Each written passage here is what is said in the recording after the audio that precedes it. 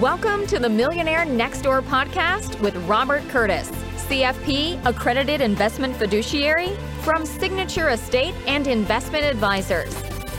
In this podcast, we help successful wealth accumulators like you looking to transition to a work-optional lifestyle by helping you build strategies for growing and maintaining your wealth. Robert draws from years of experience and fiduciary responsibility and interviews guest experts to help you build reliable strategies to grow and maintain your wealth. Now, on to the show. Welcome to the Millionaire Next Door with Rob Curtis. I'm Patrice Sikora. This is the first episode of Rob's podcast series, and it's always informative and fun because it's where we learn about Rob from Rob. And we always start at the beginning. Rob, how did you get into the business in the first place? Good question, Patrice. I was working, I guess I'll call myself as a young man, and I was an analyst. I was trained to be an analyst in a finance department. I worked for a local government, and I just crunched numbers. I mean, I had Excel spreadsheets and stuff going out to every which direction on everything you could imagine, from our bond issues, our municipal bond issues, to debt, to everything from claims against the police department to water and power and everything. So just numbers. And I was really good at that. But I knew I didn't want to do that forever. I had a pretty safe, secure job with a pension coming. And I got an extreme interest in financial planning. And I figured as a younger guy, I'd eventually have a family and I'd need to grow some wealth or build out a nest egg of some type. And I was anxious. I kind of had an entrepreneurial spirit going too. And I took a series of courses at UCLA. It was a 2-year program called a Personal Financial Planning Program. PFP was the credential. And I got that. And then I decided I'd make my move, and I interviewed all over, and I got hired by a firm. So I decided to go for it. My only real concern, I knew I could do the work technically and with the numbers. It was sort of the marketing, the growth. I mean, any business, the failure rate is huge. And especially in that business, as I watched all kinds of people come through our program and even some great people who didn't make it.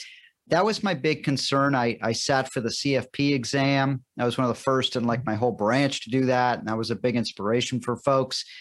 And I'd love to tell you it was all super easy. I mean, I dialed on the phone. I did all kinds of stuff. I'd like to say I'm sort of like the 25-year overnight success story. I just kept working through and finally developed a very detailed process.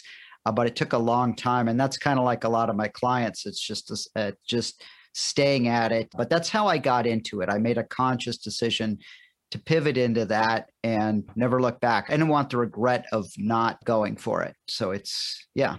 You say you really were good with numbers. How was the transition to dealing with people? Because this is a very people-oriented business. Yeah, that's a good question. Over time, I learned it is so much more about people and your people skills, even quote your bedside manner, especially coming through a pandemic. I think I related well to people because even in that numbers environment, I was working for the city management and I was sort of the liaison to all these departments. So I was kind of on both sides, but I had to be like a people person. And I was always about service, even in municipal government. I really wanted to give good service because I don't know how it's true. There's some bureaucratic processes where the service is not very good. So I was always about that. Again, this pandemic has just really exemplified how it's really about the human touch, the connections. I actually have 2 clients right now with brain cancer. Sometimes we go through some things, but how was that transition? I think I took to it well, but it is still a skill you develop over time. And it became really clear to me throughout, again, this pandemic, this lockdown, it wasn't always about a highly evolved technical acumen. It was really these other abilities just to listen, to care, to really be of benefit to people, just be kind, service, help them out through difficult times. So I've enjoyed leaning more into that, and that's been good. All right. Who is your ideal client? That is a good question. I'd like to say, I mean, the title of the podcast is the Millionaire Next Door podcast. Some people get what that is. Some people might be a little bit vague. That would be a great client. That's someone I can relate to. Again, I like to call it the overnight 25-year success story. They didn't come into sudden wealth. It didn't happen in 1 or 3 years. I mean, there are people who inherit stuff or who do, and then they have to get used to that. But generally, it took them a very long time. This is their nest egg. This is what they've been working for. And now it really matters. They've achieved some success, but they're not sure they're quite there yet.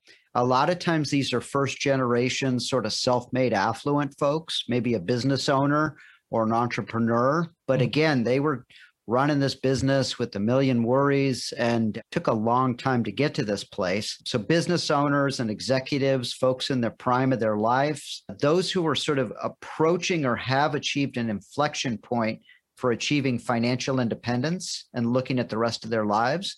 We saw this a lot in the pandemic and lockdown. We had a lot of conversations with folks who made some really meaningful life changes. For example, they wanted to accelerate their retirement and they'd done pretty well, but they wanted to have check-ins to see, is that possible? Or can they do that in 3 to 5 years? And they really took the time to think about where they're at, what they might like to be different. Am I just trading time for money here with my occupation, et cetera? So definitely those are maybe 5 to 10 years out from retirement and looking at a work optional lifestyle event or some type of liquidity event. But we help them think through and prepare for that. And finally, I just add those who are enlightened about what money does, not just what it is or how much they have. So what it can do. I mean, it often comes down to family and legacy, but all those folks, it's a lot about having the assets, but the attitudinal qualities, our chemistry, and just helping them and their families. We're starting to see some amazing things. Kids in college that we planned for 18 years, and there we are. They're accepted. And so anyway, long list there, but those are all ideal, the kind of flavor of who I work with. Yeah. Right. And what do you do for your clients? I mean, they're coming to you. They have worked hard. They have made money. They want to invest it. They want to save it for their families. What do you do for them? Yeah. So what I do, I think first and foremost, a lot of peace of mind. I serve as a trusted advisor for them. I'm a steward of their assets, not a salesperson trying to sell them stuff. I have a very comprehensive process that I've developed over many years that I like to call an unemotional, rules-based, systematic process. So whenever we're making decisions, especially about investments, we look at a very strict set of numbers and data, and we have a process around that. And I start to educate them on that, but it's no guarantee, but it stacks the favor in their odds much better of making good decisions. So I say first and foremost, it's our process, also our process around service and my team. That's what we do, but we help them with any question that they have. I describe what I do. Primarily, we have sort of a pyramid, a wealth management pyramid. Mm-hmm. In our process, if you think of the wealth or the pyramid, I always think of John Wooden, if you remember the famous UCLA coach, and he had a very successful thing called a pyramid of success.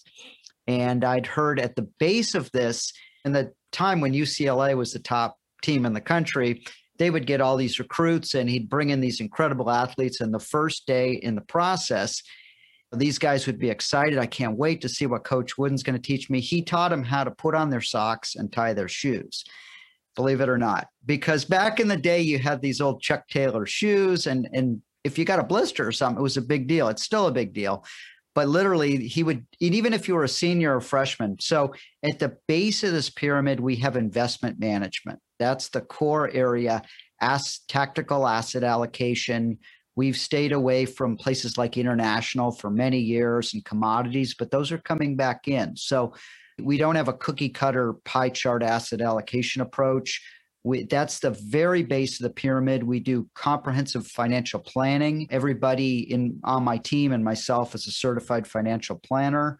We do risk management. That's insurance of all kinds. We don't really sell insurance, but we bring that into our process.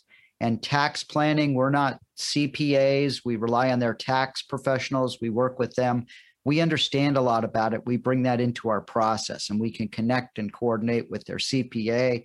Same with trusts and estates and their attorneys. We don't draft the documents. We're not experts, but we've seen an awful lot. I've reviewed hundreds and hundreds of trusts. We have contacts. We work with the other professionals, right on down to folks that are maybe going to sell or transition a business, and legacy planning, wealth planning, charitable planning, all these things. And we have a process that the clients kind of can't outgrow. They don't always see everything they do. We will bring these elements into place when they're ready for it. So depending upon where they're at in the pyramid, but we do all of that, and all from a holistic process.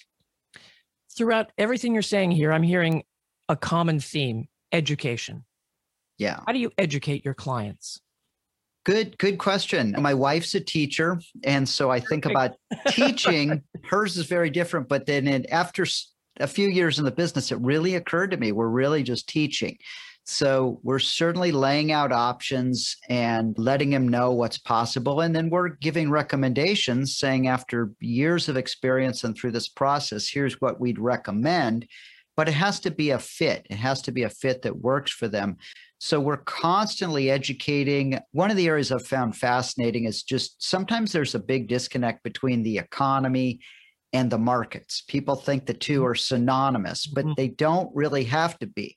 I mean, look how the market responded through the pandemic. I mean, it was horrible in March of 2020, but it just kept rising and it climbed a wall of worry. So we walk them through all these things, or inflation's on the horizon. How is this done historically? How are assets correlated? It's just a lot of, we meet them where they're at, because we work with a lot of engineers and folks who have high disciplines. Others are it's over their head, but we tell them what we need to know to help them make good decisions. So constantly educating so that people also don't come back later and say, I didn't understand. This is where we were going. We were on the same page. You explained it well. And then we'll take the time to go through their questions, because this is their money. This is their life savings. I want them comfortable with it. Yeah. Tell me about the people who help you. Who's on your team? First and foremost, we have my assistant, Stephanie. I mean, she wants like everything. It's incredible. She answers the phone. Many clients call and hope they're going to get her as opposed to me. And that's great. We kind of have our lanes. I do the financial advisory, but all the paperwork, all the documents, everything's online. We don't have paper files sitting everywhere.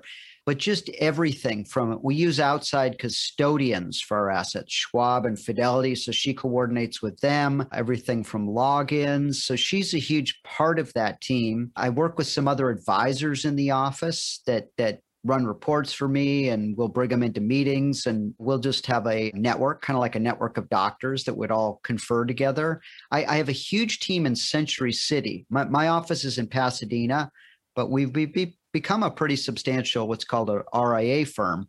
And there's about 100 people there that support me and other advisors, everything from compliance to all kinds of online technical, if I have an online challenge, just everything, and portfolio reporting.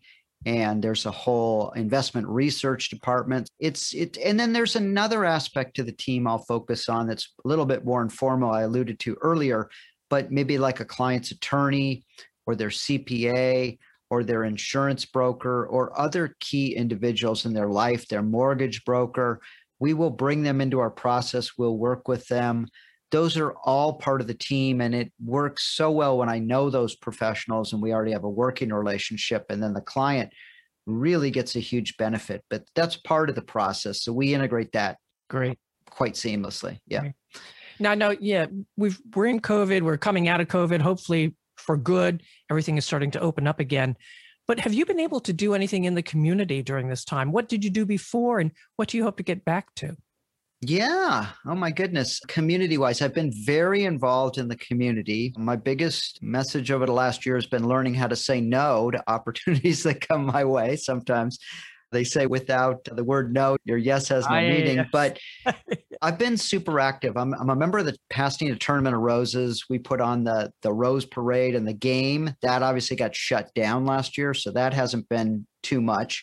I do a service group called Lions International. It's the world's largest service organization. So a lot of help for blind, hearing impaired. That's spilled over to diabetes quite a bit, a lot of cancer stuff. We've been able to operate quite well virtually and grow our membership. So it's been online. I'm pretty active in my church. I'm on a stewardship committee, I should say. So we've navigated that through the pandemic, and we're starting to come back, but it's mostly been online. I'm very active in a tennis league. I'm a captain of a USTA team, and obviously that has not been online, but we've been allowed finally to play and meet. And I shouldn't say this, but we're not wearing masks when we play tennis, when we're 80 feet away from each other, but we feel comfortable with that. We're observing all the other protocols, but super active in my community. The Zoom has not been a bad thing from my standpoint. I do a lot of networking and other meetings, and sometimes you get Zoom fatigue, but other times we've even had clients who say, I love coming into your office. It's beautiful. I have a cup of coffee. But there's others who say, I didn't really have to get all dressed up. I didn't have to travel for 30 minutes. I'm hearing that a lot. Yeah. I have not had to pay for much in the way of parking validations, although they're always welcome to come in or go back to the meeting. So super active in the community, but it's kind of made me think of my roles and what I want to do, what I want to focus on. And that leads me into the next question. What's your business philosophy? I would say take care of the clients, really. Just have a good fit, make sure we're not trying to serve everyone. It's those where we have a really strong chemistry and alignment of interest, but just take care of them.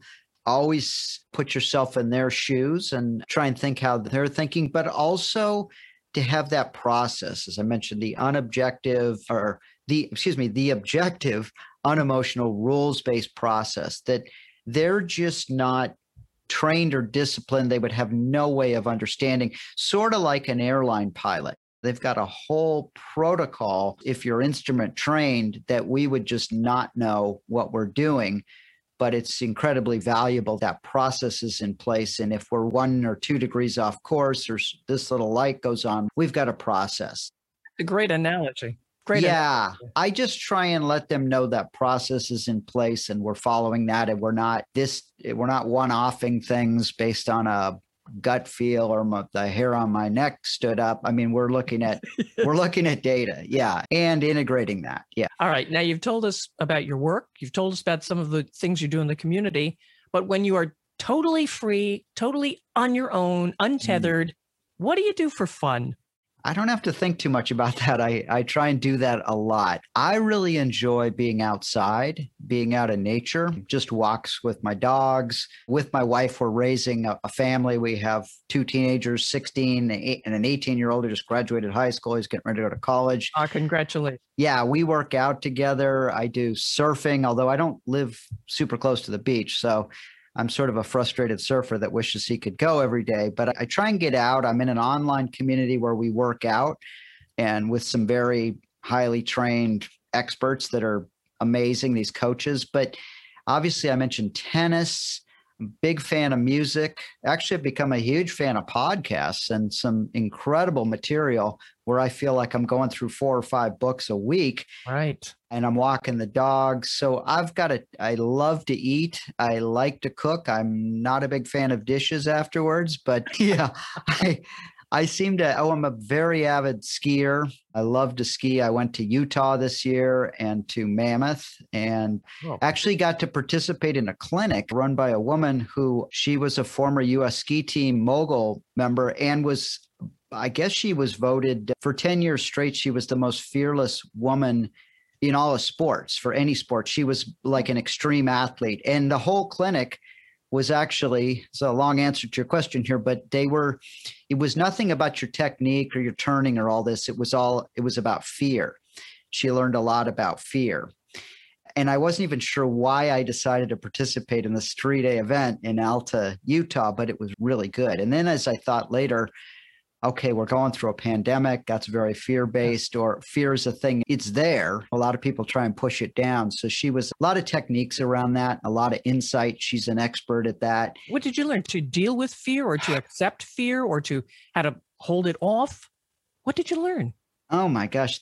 I felt like I was just scratching the surface. I'm actually going to go back next year, but there's just so many elements. I think a lot of people repress that, learning how to face it. The other part of it was about this concept called flow. So learning how to get more in flow, but we did some exercise on the slopes that were real freeing, where we'd go up and then we'd go down with a different focus. I learned a lot. I didn't per se think of myself as a fearful person, but I even thought as an advisor, we're dealing with financial markets that are all over the place, and people have fears around money or their lives, or the pandemic was, I think, very driven by a lot of fear of just people have of death. And maybe they're not that comfortable with that as a thing. I learned a lot. I probably couldn't articulate it right back here, but that's why I'm going to go back next year. And it was kind of a really interesting and something I normally wouldn't have taken on, because we tend to sort of not want to think about it or face it. Sometimes you got to relax into it and just let it happen. I have a ton more to learn. She's the expert. Yeah. And there was a bunch of different people there that were all coming from totally different places. One guy was actually a dentist, I remember. I mean, we became really good friends, and he's a very successful in New York. He had some fears. He sort of could have taken his practice to the next level with some stuff he'd been referring out. So that was an issue he was dealing with. Other people were dealing with some relationships. They were all kind of dealing with different things. So I just thought it'd be a neat thing to expose myself to. So that's fascinating, Rob. Yeah, it was good. And we got to ski, and it was awesome. Yeah. All right. Now here's a question that face your fears and tell me one thing most people don't know about you. One thing. Let's see, just one. I actually graduated undergraduate with a degree in pharmacology, which people may find. It was a Bachelor of Science, which was the tougher of the two, versus a BA. So a lot of science, we had biology, neurobiology, chemistry, organic chemistry, physical chemistry, physics. A lot of people wouldn't think that as a financial advisor. So there are people who are like engineers that go get an MBA. I think it's the rigor and the discipline of it. And I found it served me really well because of the scientific method and just always kind of searching for the truth. And I think markets and everywhere are filled with a lot of story, but what's really going on? They always say, follow the money, that kind of thing. So it helped from that sort of a standpoint, but not everyone knows that about me. Yeah. We do now. Yeah, you do now. All right. It's out there. Who is your hero, Rob? Hero. I thought about this a bit. I could give many throughout history. I'm going to bring up one in particular.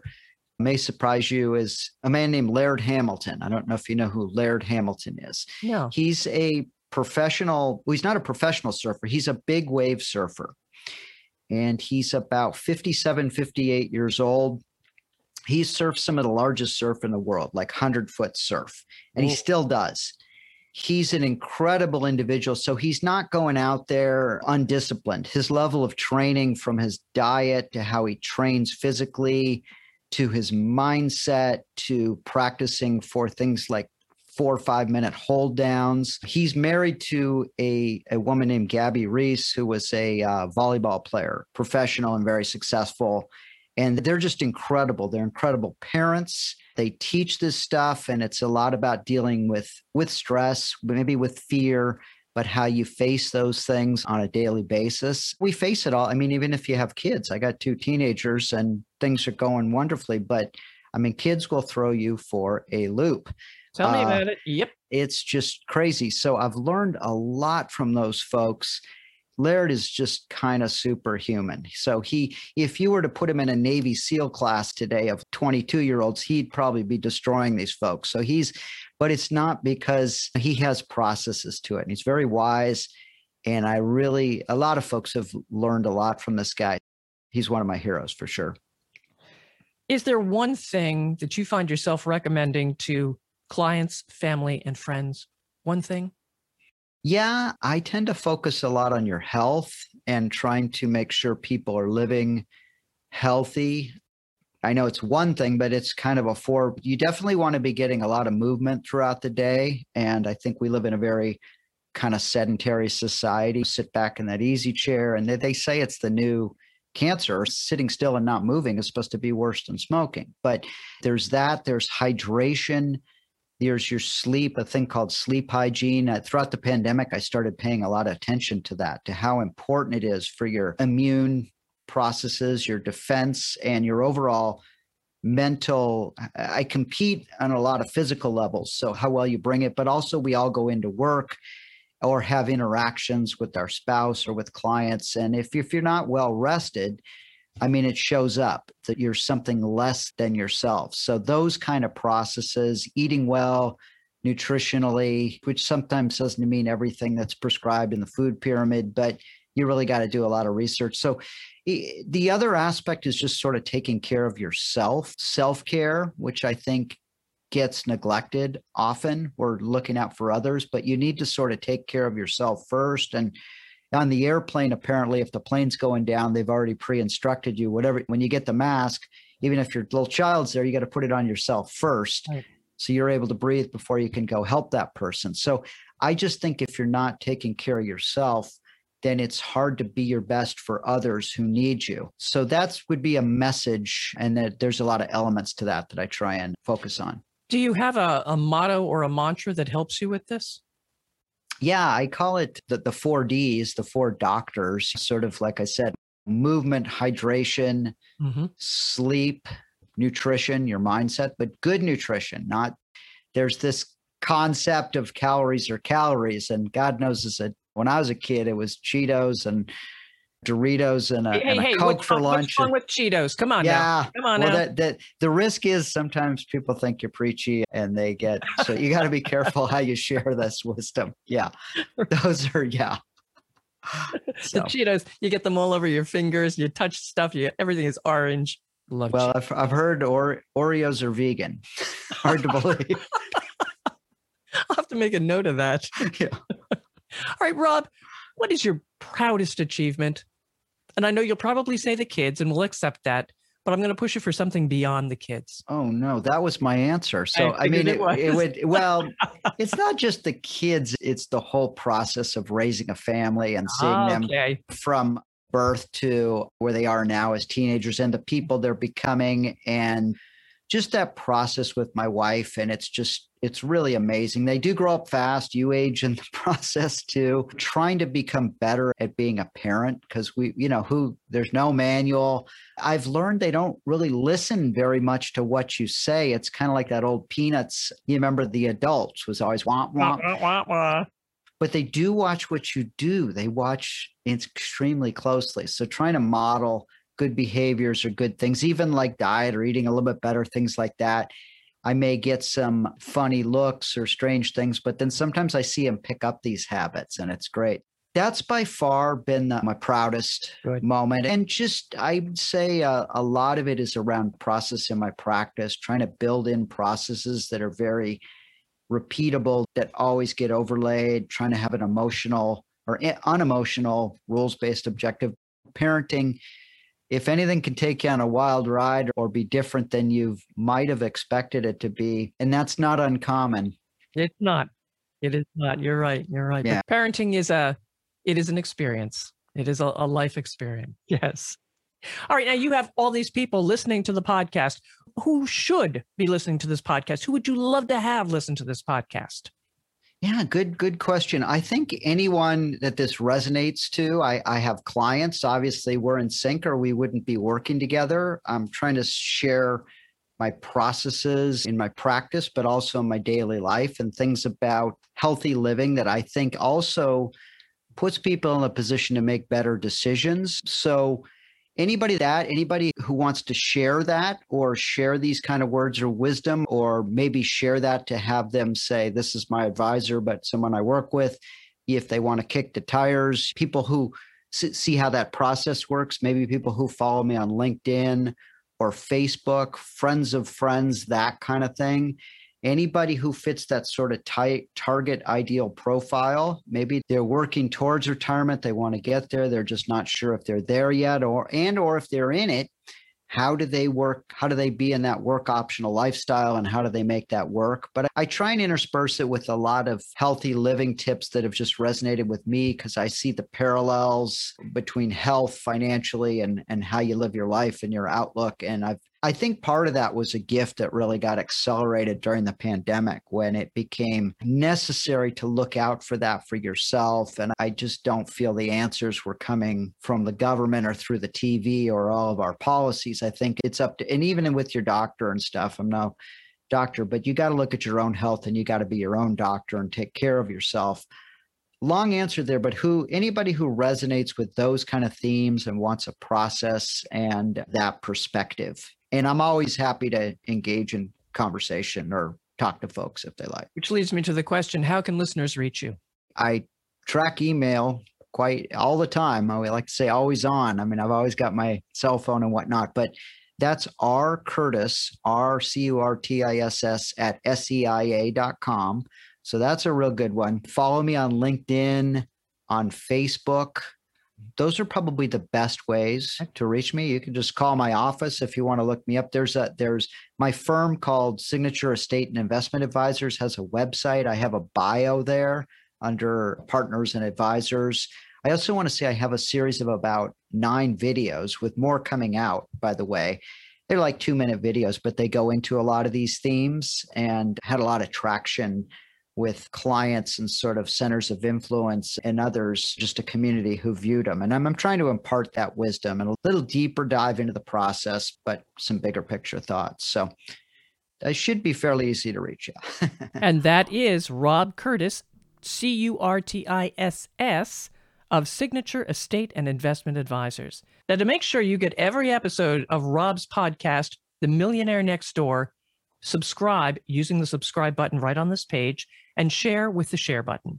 I'm Patrice Sikora, and let's talk again later. Thank you for listening to the Millionaire Next Door podcast. Click the subscribe button below to be notified when new episodes become available. The information covered and posted represents the views and opinions of the guest and does not necessarily represent the views or opinions of Signature Estate and Investment Advisors or Royal Alliance Associates Incorporated, member FINRA SIPC. The content has been made available for informational and educational purposes only. The content is not intended to be a substitute for professional investing advice. Always seek the advice of your financial advisor or other qualified financial service provider with any questions you may have regarding your investment planning.